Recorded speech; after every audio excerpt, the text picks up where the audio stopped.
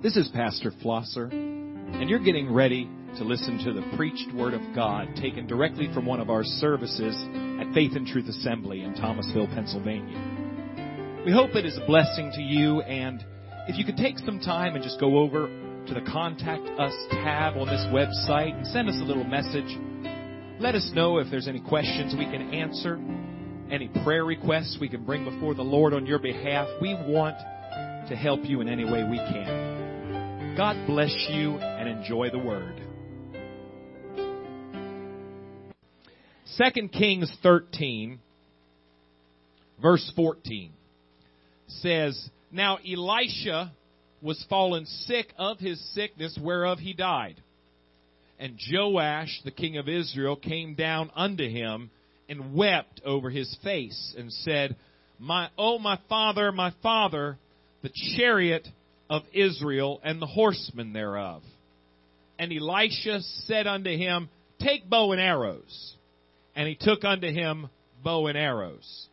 And he said to the king of Israel, Put thine hand upon the bow. And he put his hand upon it. And Elisha put his hands upon the king's hands. And he said, Open the window eastward. And he opened it. Then Elisha said, Shoot. And he shot. And he said, The arrow of the Lord's deliverance, and the arrow of deliverance from Syria. For thou shalt smite the Syrians in Aphek, till thou have consumed them. And he said, Take arrows, and he took them, and he said unto the king of Israel, Smite upon the ground. And he smote thrice and stayed. And the man of God was wroth with him. Thou shouldest have smitten 5 or 6 times. Then hadst thou smitten Syria till thou hadst consumed it. Whereas now thou shalt smite Syria but thrice. God bless you. You can be seated.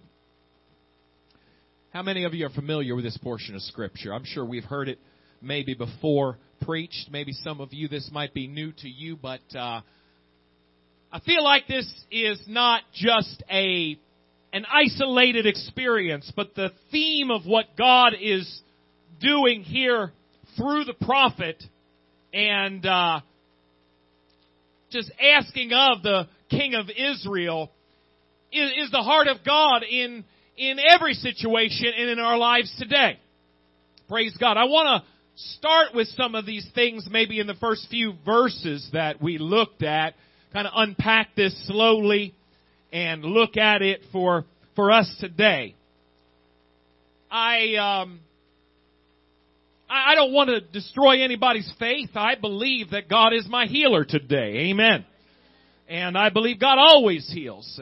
And God has always given us victory. But I've heard folks get discouraged because of a lack of balance in faith preaching. In fact, I feel like the kind of teaching that I received growing up really left a lot of room for, as much as faith was really strongly preached, I feel like there was a balance there that kind of left you like something must be wrong when I'm waiting on a miracle, or feel like maybe something was wrong. I always heard about Moses. Now, Moses was always not only amazing, but it was like, this is just the way it is.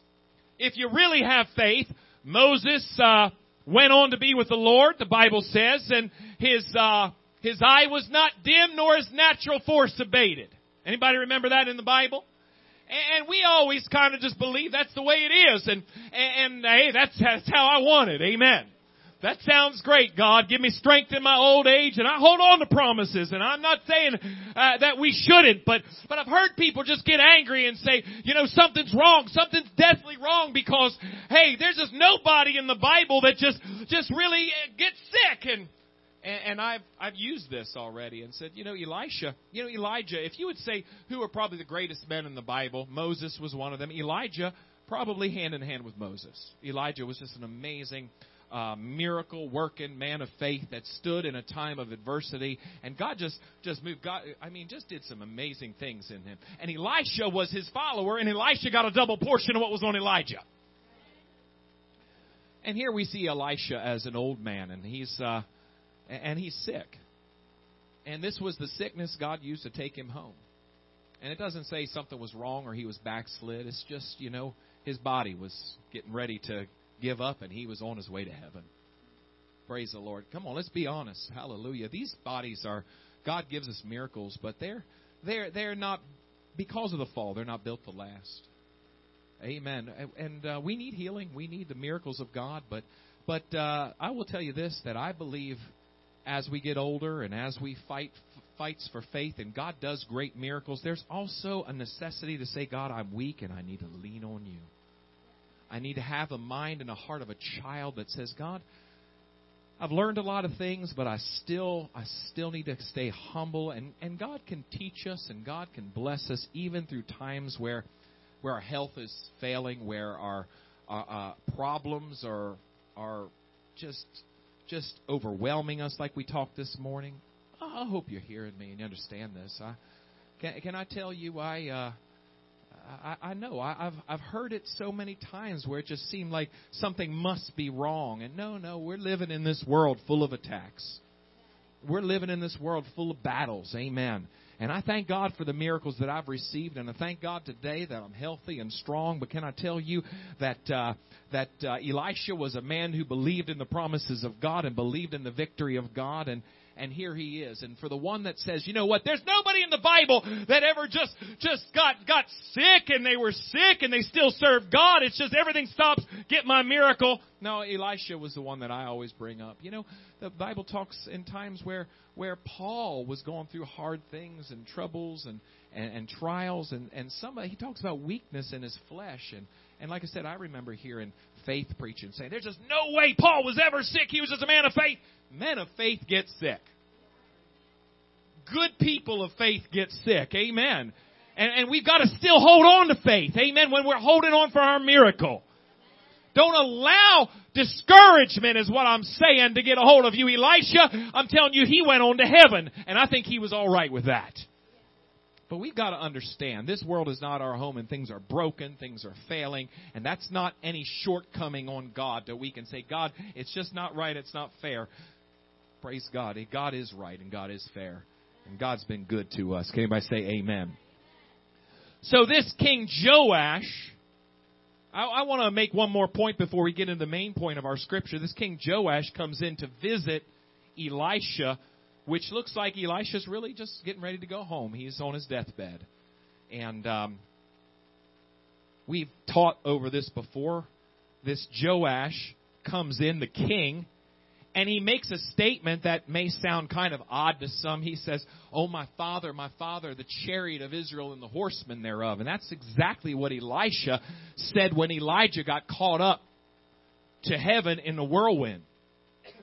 You remember, we've done a study in the Bible that the idea of the horsemen and the chariots of a nation were their military might. It was their strength.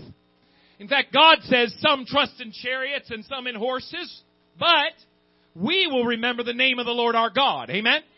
So the idea of chariots and horsemen is the idea of strength. It's the idea of might. And this king honors the prophet by saying, my father, the chariots of Israel, the horsemen of... He was saying the value, he was noting the value of the man of God to the nation of that time. And saying, this is our might, this is our strength, our connection to God is why we're blessed today. I think a lot of people have mixed up, and I talked about it here recently, the whole problems with trust issues, and there's a lot of reasons, actually good reasons for it, I understand to some extent, but then people just never really develop that relationship. Don't allow the family of God to really have the unity, because there's always mistrust and there's always... And it's hard. Can I just be very, very blunt right now and say it's very difficult as a pastor loving people and wanting people to have that unity and be blessed and feel like everybody just everything they're not really sure of right away, they're feeling like, oh, that's a problem. He's backslidden. It's kind of hard sometimes to think that maybe before we jump to conclusions of everything's just going to hell in a handbasket, that that we can just recognize that we're all going through battles and going through hard times. Amen. But the place of a pastor in your life is never, never, never to just do all you think and make your decisions, run your life. That's ridiculous. That's really messed up. I was thinking as I was praying along those lines, and a lot of things I thought I was going to teach this weekend, but the Lord just gave a different direction. And I was thinking about a man that came to me. I think it might have even been right before or just right at the beginning of being a pastor. I think he was associated with the church years before that, and I knew about him, but I didn't really know him very well. And he had come by to the house and asked to speak to me by myself, and we went downstairs, and he began to talk to me about a business proposition that he had been given, and an opportunity rather. And he started going through all this money that he could be making, and just different things about it. And he said, I don't know why, but I'm here, and I want to ask you, what do you think about all this? And do you think, I'm going to have to hire some people? And he wasn't looking to hire me. He was just looking for counsel. He was just looking for input. And it's going to take this much money to do this, but I could make this on it, and I don't know whether he could or not. And when he was all said and done, I said, I guess I found out later that he had asked a lot of different preachers. And the way he talked, it was going to be a whole lot of money if it worked out the way he had planned. And I said, well, are you going to church? Are you living for God? How's this going to help? How's this? All I can tell you is, how is this going to either help you get closer to God, or is it going to take you away from the kingdom of God? And what does God want to do with your life? And does this fit into it? Is there a plan for somehow this to further God's kingdom, or to help you get closer to God? Or is this going to all take you away from, where is your soul in all this? And he looked at me and he said, nobody has asked me that question. See, that's what a pastor's trying to do. Just help you get to heaven. That's the bottom line of it all. Amen. And there's no other. There's nothing else there. Just help you. Where's your soul? Where just to lead you and guide you, to be a shepherd, to help you be saved. Amen. To warn you not of, hey, I don't like this, or I don't think this is good, but is this going to help you be saved? When there was a man that came to Jesus one day and said, you know what, I want you to come and talk to my brother and get him right, because we have an inheritance and we need to split this right. He's not doing right. And Jesus, God in the flesh, said, what do I have to do with that? Just follow me. Be a disciple. Be saved. Amen. So many things that people are thinking a pastor should be or shouldn't be, but the bottom line is, we're here to help you be saved. We're here to talk about getting closer to God, getting to heaven, and being an influence for God's kingdom. Amen? Too often, too many times, people have their minds wrapped up in something else, never really get a revelation, never really get an understanding of what God's kingdom is all about, and what God is trying to do in them from here to when we get out of here. And the king, he comes to Elisha and says, I understand the value of how you've been trying to lead us and get us to heaven. And the fact that you're dying it's like taking the chariots and the horsemen out of our army. But look what Elisha says to him. Elisha kind of does something a little unconventional, if you will. Elisha says, okay, king. Now remember, this is a king, right? He's a man who knows what it's like to be in a palace. He's got some money and he's got some reputation, and here he is with a dying prophet, and the prophet says, go get your bow. Get some arrows. So he gets his bow and gets his arrows. He said, put up the bow and put an arrow in it. Puts up the bow, puts an arrow in it. And you'll see he just follows along step by step. Right? The prophet now, this elderly man, and just takes his hands and puts them on the hands of the king now. And he says, I want you to open the window and shoot an arrow out. I don't know what point in all this the king probably maybe felt kind of foolish. I've seen it. I've seen God moving in a way where God is just doing something special and folks are getting humble and folks are really crying out to God and some might be just on their knees or on their face at an altar and some might be running the aisles and people might be just linking up and trying to find somebody to pray with and there's somebody else saying, I don't need to do all that. It doesn't take all that. That pride gets a hold of them. I can be saved and I can get a hold of God and I don't have to just put, all that sweating and all that crying and all that energy. I'm just as good. I'm good, thank you. Right? And I don't know, it just seems like maybe that might have got on the king. Because after a while, the prophet says, that arrow you just shot out there, that represents your victory over your adversary. The devil's been fighting you, and that arrow represents you smiting the king of your enemies.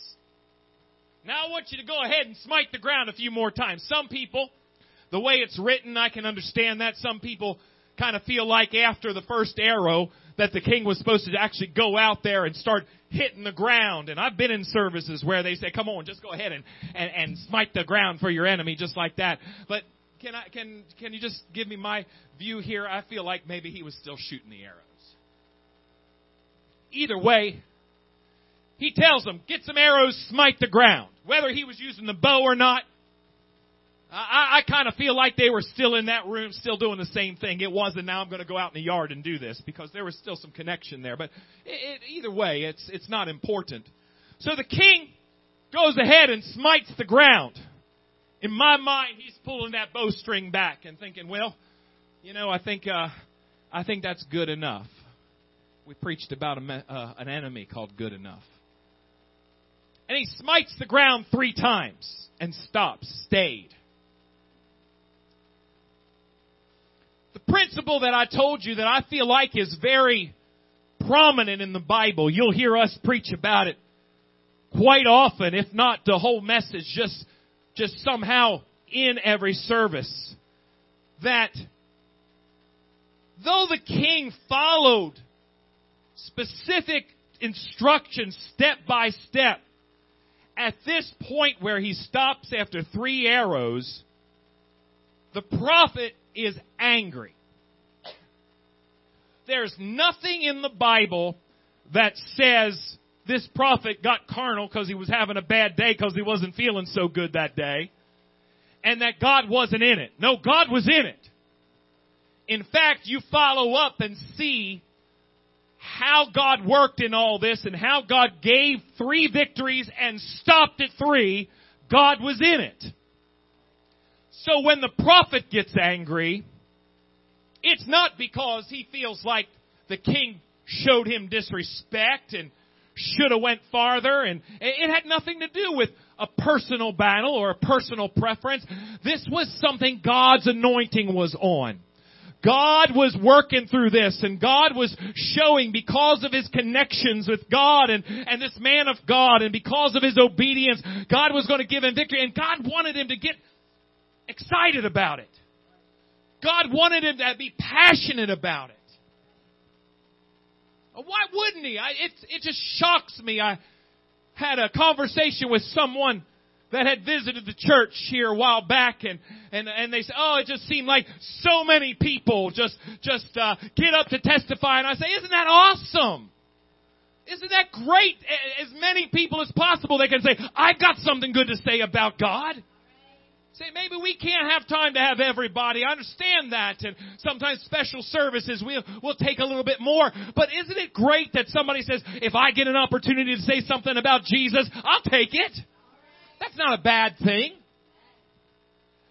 The prophet got angry. The prophet got, the Bible says, wroth. He was angry. He said, you should have kept going. Why stop now? Why stop at good enough? Why stop at just enough to get through right now? You've got more battles ahead. You get as much as you can. You put as much as you can into it, because there's victories that you're going to need to overcome. Amen. Don't just get through today. Get enough strength, get enough power to keep on going to the end. The idea of having passion, having zeal. When Jesus was walking in this earth, He walks into the temple and sees the disregard for God's holiness, the disregard for God's righteousness, and the beauty of His house and the worship, and He sees the money changers. He sees the people more interested in their own needs and being able to really rip off one another. It wasn't a matter of, I understand. I'm not saying it's maybe a bad thing, but some people have just interpreted that there's no, that you can't ever exchange any kind of money or sell anything. I believe it was much more than that. There were people that's all they were interested in, ripping people off to make an extra buck.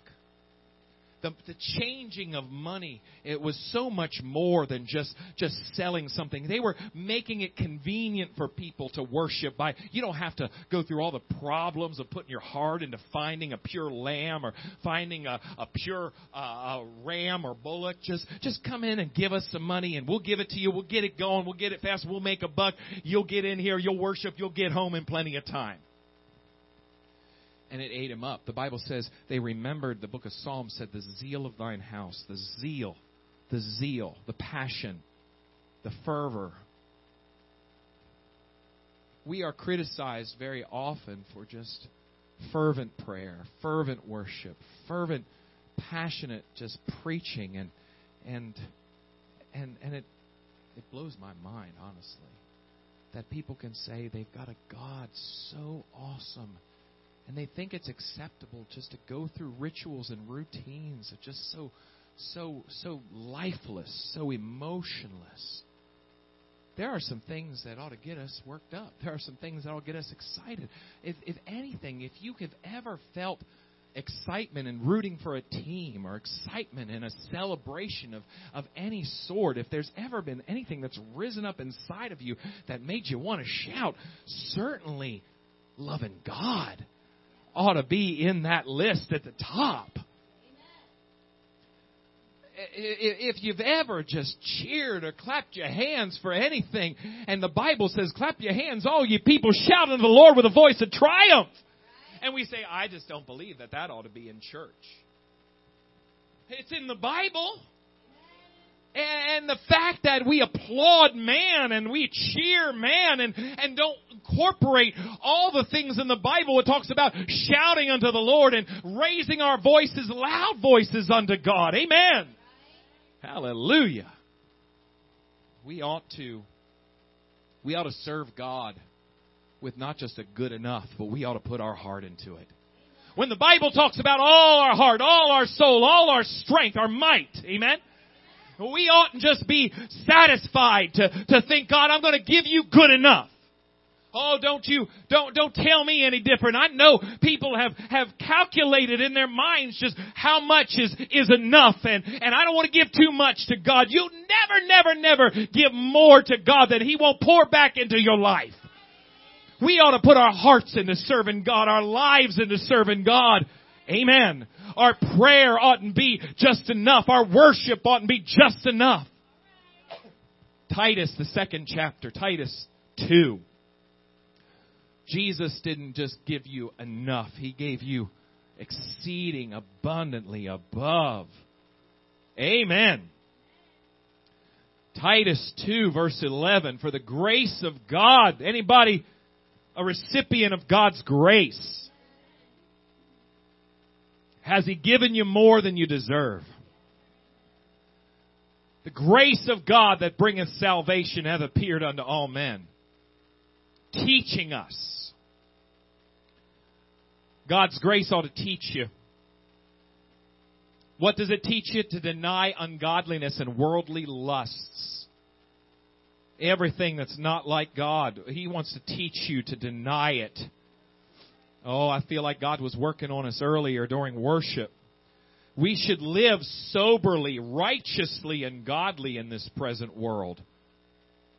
Looking for that blessed hope. That's in Titus, the 2nd chapter, verse 13. Looking for that blessed hope of the glorious appearing. Jesus is coming soon. The great God and our Savior, Jesus Christ, who gave Himself for us. Can anybody say amen? He gave Himself for you. He gave Himself for me. Why? That He might redeem us from all iniquity, sin, purify unto Himself a peculiar people, different than this world. Amen? Praise God. We're changed. We're not like we were. We don't have the same priorities in this world. Amen. We're not going to look like this world. Amen. Hallelujah. Zealous. Somebody say zealous. Zealous of what? Good works. Doing good, doing right, and zealous, passionate about it, fervent in spirit about it. These things speak, exhort, and rebuke with all authority. Let no man despise thee.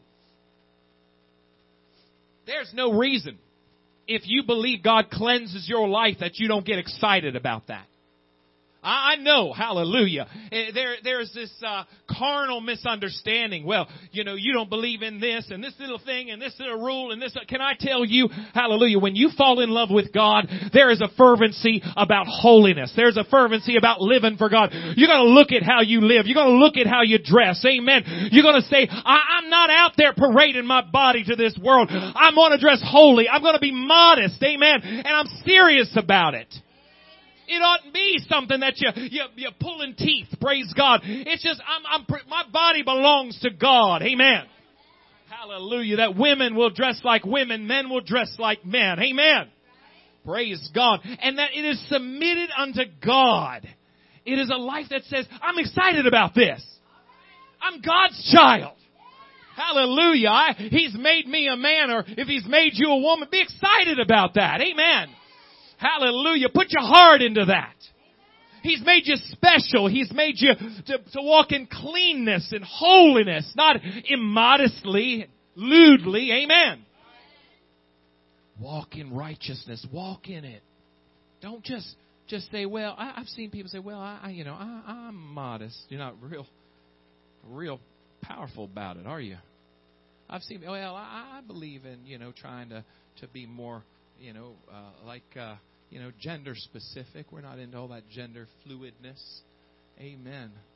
Can I tell you something? Hallelujah. Don't just do it halfway. Put your heart into serving God. People get all offended. You're just trying to legislate every little bit of holiness. No, I'm telling you that it just comes to folks that say, you know what, I want to live for God and my heart's in it. Amen. I'm not looking for excuses to just go around corners and make compromises. I want to live for God. Amen. Praise God. I'm not trying to get as close to crossing lines of lust and impropriety. Amen. Going to keep myself pure. Going to keep myself right. Amen. The Bible, praise God, talks about marriage being honorable, the bed undefiled, but adulterers and whoremongers, God will judge. God is angry, the Bible says. His wrath in God. He's angry with the wicked that are fornicating, committing adultery. Praise God. You get all into it. Praise God. Sometimes your English suffers. Praise God. But it's still right. The lewdness of this world, it needs to be holiness unto the Lord. And when you get a touch of it, you love it. Amen. It's not self-righteousness. It's just, God, you made me something. I'm special in your sight. And I'm not just looking for good enough and halfway. I just want to be a child of God. Look like one, talk like one, act like one. Amen. Not trying to get as close to it with my speech as I can. Not trying to talk like the world and sound so filthy. That I think it's an honor to God, for God to cleanse a heart and cleanse you, to raise you up in dignity. And say, you know what, I'm not judging people. I'm not coming down on people and condemning people. I'm just, because of God's grace and mercy, I live a life that's above all that. Amen. Don't get any benefit of cussing somebody out. Don't get a benefit from acting like an idiot when something doesn't go my way and just losing control and somehow trying to justify it. Well, you don't know what I've been through. Well, I know. Can I be honest with you? If you'll be really honest and you lose control of yourself when you're angry, you say things you shouldn't say, you do things you shouldn't do, you get your life all mixed up because you're just so frustrated with people and you get yourself tangled up even in sinfulness sometimes. You know what gets me sometimes? When I allowed myself to be so undisciplined, at the end of the day, you know who's got to live with this regret? Amen. You know who's got to live with the feeling like, you know what, I'm such an idiot. Why in the world? I remember it was kind of funny to me. He did it in a comical way, but a foreman of mine was telling me how he got so angry and upset. They had a baby, and he was a little older. His wife was a little older, but they had a baby later in life, and his wife had said something to him. He comes sharing this with me for some reason. We used to have Bible studies. He said, I just got so angry, and I picked up a bottle of milk, and I threw it across the room and hit the window, hit the wall, and it shattered and splashed milk everywhere. And she got mad and walked out, and the baby's crying, and here I am sitting there saying, now I have to clean that up, and I have to quiet the baby, and I've got to deal with all this mess that I just made, and I've got to help her when she gets home because of what a mess I made there. And he said, that's so stupid. And see, that's what happens. People that allow themselves to get carnal, to get lustful, to get unclean in their speech and their actions, you're going to have to deal with all the things that you sow, you're going to have to reap. And if you can learn and God can help you learn, what a mess when it'd be better just to choose the right way. Amen. I'm not looking at this world saying I'm better than you and you're so beneath me. But I'm saying I've got a blessed life not having to deal with all the junk that you're sowing that someday is going to catch up to you. Sooner or later. Amen. He said he was mad with the king because he only shot 3 times. He said, you should have shot 5 or 6 times. You'd have more victory if you would have put your heart into it a little bit more. Hallelujah. I can tell you this. One of the things that the Holy Ghost has just worked with me, at the end of the day, I want to have peace in my life and peace in my heart that I know, God, I put my heart into doing what you wanted me to do. I didn't just play games and go through the motions, God. And if I mix my motives with selfishness and carnality and what I want to accomplish rather than what God wants to accomplish, I know how I feel at the end of the day. I know how I know the lack of peace and the lack of just rest that I have in my spirit. And I try my best to not have to deal with that at the end of the day. Amen. I want to know that, God, I put my all into it for you. It's a lot easier, praise God, to go on in life when you know you're passionate about the things of God.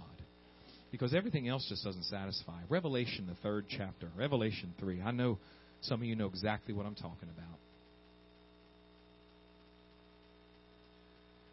Tell you, when you don't allow the Holy Ghost to just guide your emotions, guide your words, guide your passions.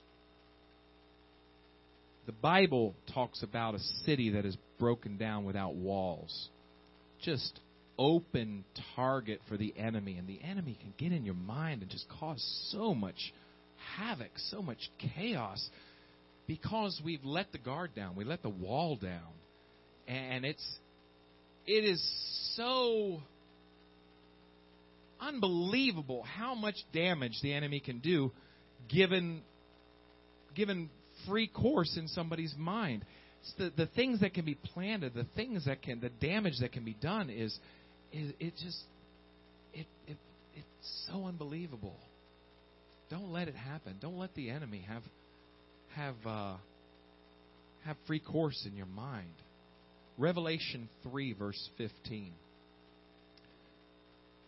God is talking to the church, and He says, I know thy works, that thou art neither cold nor hot. I would thou wert cold or hot. So then, because thou art lukewarm, neither cold nor hot, I will spew thee out of my mouth. Do you get the idea that God is not looking for somebody who's looking for just good enough? You're not hot. You're not cold. There's just no passion. There's no zeal in your walk. Do you really understand that this is God's kingdom? Hallelujah. So then, because thou art lukewarm, and neither cold nor hot, I will spew thee out of my mouth. Verse 17. Because thou sayest, see, their focus is on other things. I'm rich, increased with goods, have need of nothing. They don't have the heart to really desperately seek the things of God because they're self-satisfied. But God says spiritually, you're wretched, miserable, poor, blind, and naked. I don't ever want to be so deceived. And God says, I counsel thee to buy of me gold tried in the fire. Get the things that are of true value, that thou mayest be rich, and white raiment, that thou mayest be clothed, and the shame of thy nakedness do not appear. And anoint thine eyes with eye salve, that thou mayest see. As many as I love, I rebuke and chasten. And he says, be zealous, therefore, and repent. The remedy of lukewarmness, the response that God is looking to in the church, that when they see that lack of passion, that lack of heart is there, he says, be zealous. Have a fervent spirit. Be passionate about the things of God. If you can't be passionate about the things of God, you must be honest with yourself and say, why not? What gets in the way? What distracts? What possibly could it be that makes me not really have an ability to cry out to God, to have that heart that is humble enough to feel after God, to worship God with emotion and with humility, to love God with all your heart, to put your heart into giving God your very best and the most that you can? What's missing? Somehow there has gotten in this generation this understanding that is a lie that can say, if I can just find that place kind of having the world and heaven too, having your cake and eat it too, some way that I can still have what I want and love me and still, hey, when you love God, God wants you to have an abundant life. God's not looking for you to just set all your things and you don't matter and you're just going to live like a pauper. No way. God enhances. God blesses. Amen. But if you don't trust God with all that you have, you never reap all that. And when you do reap, you can't really have peace about it. But God's saying, have zeal. Have a zeal. Have a passion in your heart. In this last day, in this hour that we're living in, when so many are just cold and indifferent, just so mediocre, God's saying, I'm looking for people who will repent and be zealous. Can we bow our heads in prayer, please? Sister Katie, can you join me here? Play something on the keyboard. This man, Joash, this king, I wonder if we could all just put ourselves in to this story. I think a lot of people sometimes they come to church and they see and hear the passion of the word being preached and the worship, and they kind of wonder about it. But here in this setting, we can see how God works. We can see God's heart saying, I didn't call you here just for good enough. I want to give, God says, I want to give you a blessing. I want to give you more victory. Do you understand that? How much God was angry, showed it through this prophet, because it was God's desire to give victory to the very end, give a complete and utter victory. God told this man through the prophet, this is the victory. And he stopped at 3. That anger, that zeal works today. God's never changed. God's not looking for you to just get through this battle so that you can settle in again and to your lukewarm ways. God's looking to give you a lasting victory. Something that'll last for the next battle and the next battle and the next battle. Oh, I tell you, I know what God's trying to do. Too often we just get ourselves focused on the small picture of our discomfort right now, and we don't recognize the plan of God to give that lasting, sustained revival, sustained move of God in your life. In Joash's little thinking, he thought 3 battles, that's good enough. After the 3 battles, it should be fine. And Elisha's wondered, why don't you empty those arrows? Why don't you empty that quiver? This is God's victory for you against your enemy. Get after it, man. But he just didn't see past the battles that were on the table right then. And God was trying to take him higher, trying to show him something, a bigger picture. In this last lukewarm day that we're living in, how about we respond to it and say, God, put more zeal in my life. Man, in God's history books named Jehu, man that drove furiously in his chariot to where folks could see him coming from a long distance and say, I can tell by the way he drives, that's Jehu. Jehu took a hold of a hand of a man and said, is your heart with me? Come see my zeal. Come see my zeal for the Lord. I want you to witness something. This is what happens when a heart is fully surrendered to God's kingdom, God's will, God's purpose in His world. Can we stand together?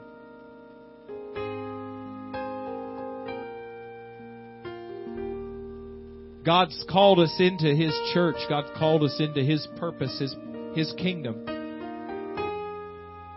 Called us out of darkness and into light. And wants to give us victory, and yet we just go through the motions sometimes. And all we want really is, God, just take away the problems and help me to do better, have an easier way. God's saying there's greater victories for you if you put your heart into this. There's more. Don't live your life so close to defeat that you never get a passion for the things of God. Come on, others, why don't you find your place in the altar? God's really visited us tonight. God's really worked in this house. I believe He's speaking to us.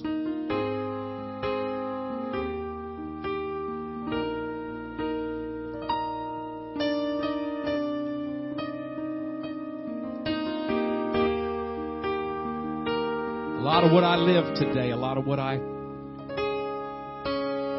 convictions today, it's because I've said, God, I want to give you my best. I'm not looking to just try to look for the people in the church and look for people in other churches that have the lowest standard and seem like they're getting by.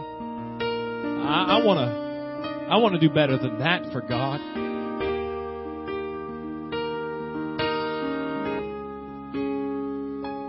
Maybe just a little better than the ones with the shortest, tightest skirts. Holiness.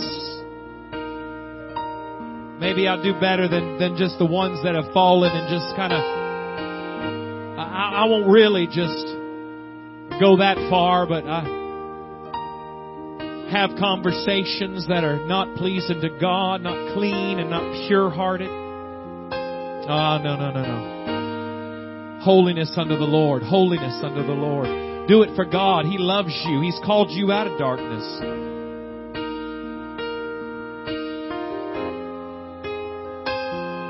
Not trying to get as close to the world with music and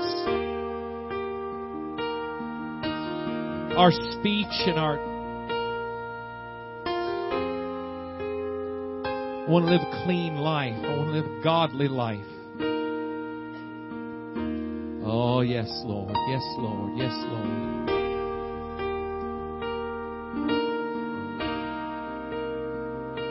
Oh, yes.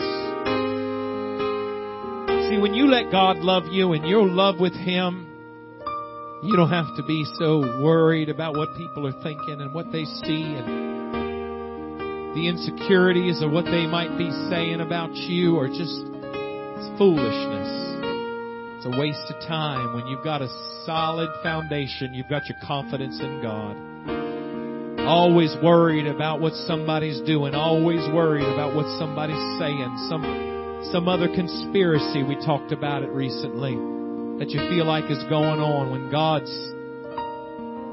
you give all your heart to God, you're just in that safety, that secret place of the Most High. And you trust Him. You trust Him. One day you're going to stand before Him, and you know you're going to step through this world and step into heaven one day, and you're not dreading it. You're not fearful of, oh, what if I don't make it? What if this and that? No, you're just trusting God. You've got to walk with God. You love Him.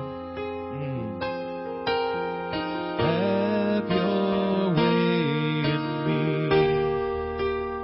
Oh, yes, Lord. I give you my soul. Oh, yes, Lord. Live for you alone. Every breath. Oh, it's so good to be in church tonight. So good. So glad we could be here tonight together.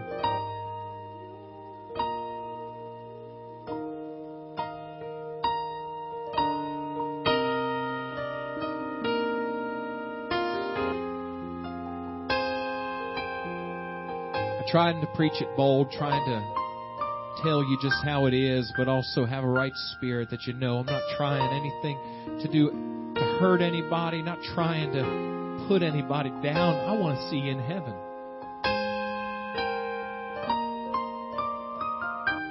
Every battle you're fighting, every trial you're facing, the real battle is don't lose out with God. Don't lose out with God. You say, brother, this battle, there's some hard things in my family, or there's some hard things in my health. Don't lose out on God. That's first. But help this stop. But help this first. Whatever happens, you got to be saved. God will help you. Hallelujah. Put your heart into serving God. You'll see it gets better and better. Because one day this world is going to pass. Hallelujah. But God's kingdom is eternal. Let's all stand. God, we love you. Thank you for just how your Spirit is moving in a special way tonight. Thank you for your mercy to us and for the truth of your word. Help us, I pray, God, to just continue loving you, serving you with our whole heart. Help us to get everything out of the way that would hinder us from giving you our all. Lord, bless your people. Keep us safe, Lord, as we travel. And Lord, just bless each and every family, each home. We love you so much. We ask it in Jesus' name. Everybody said amen. Amen. God bless you as you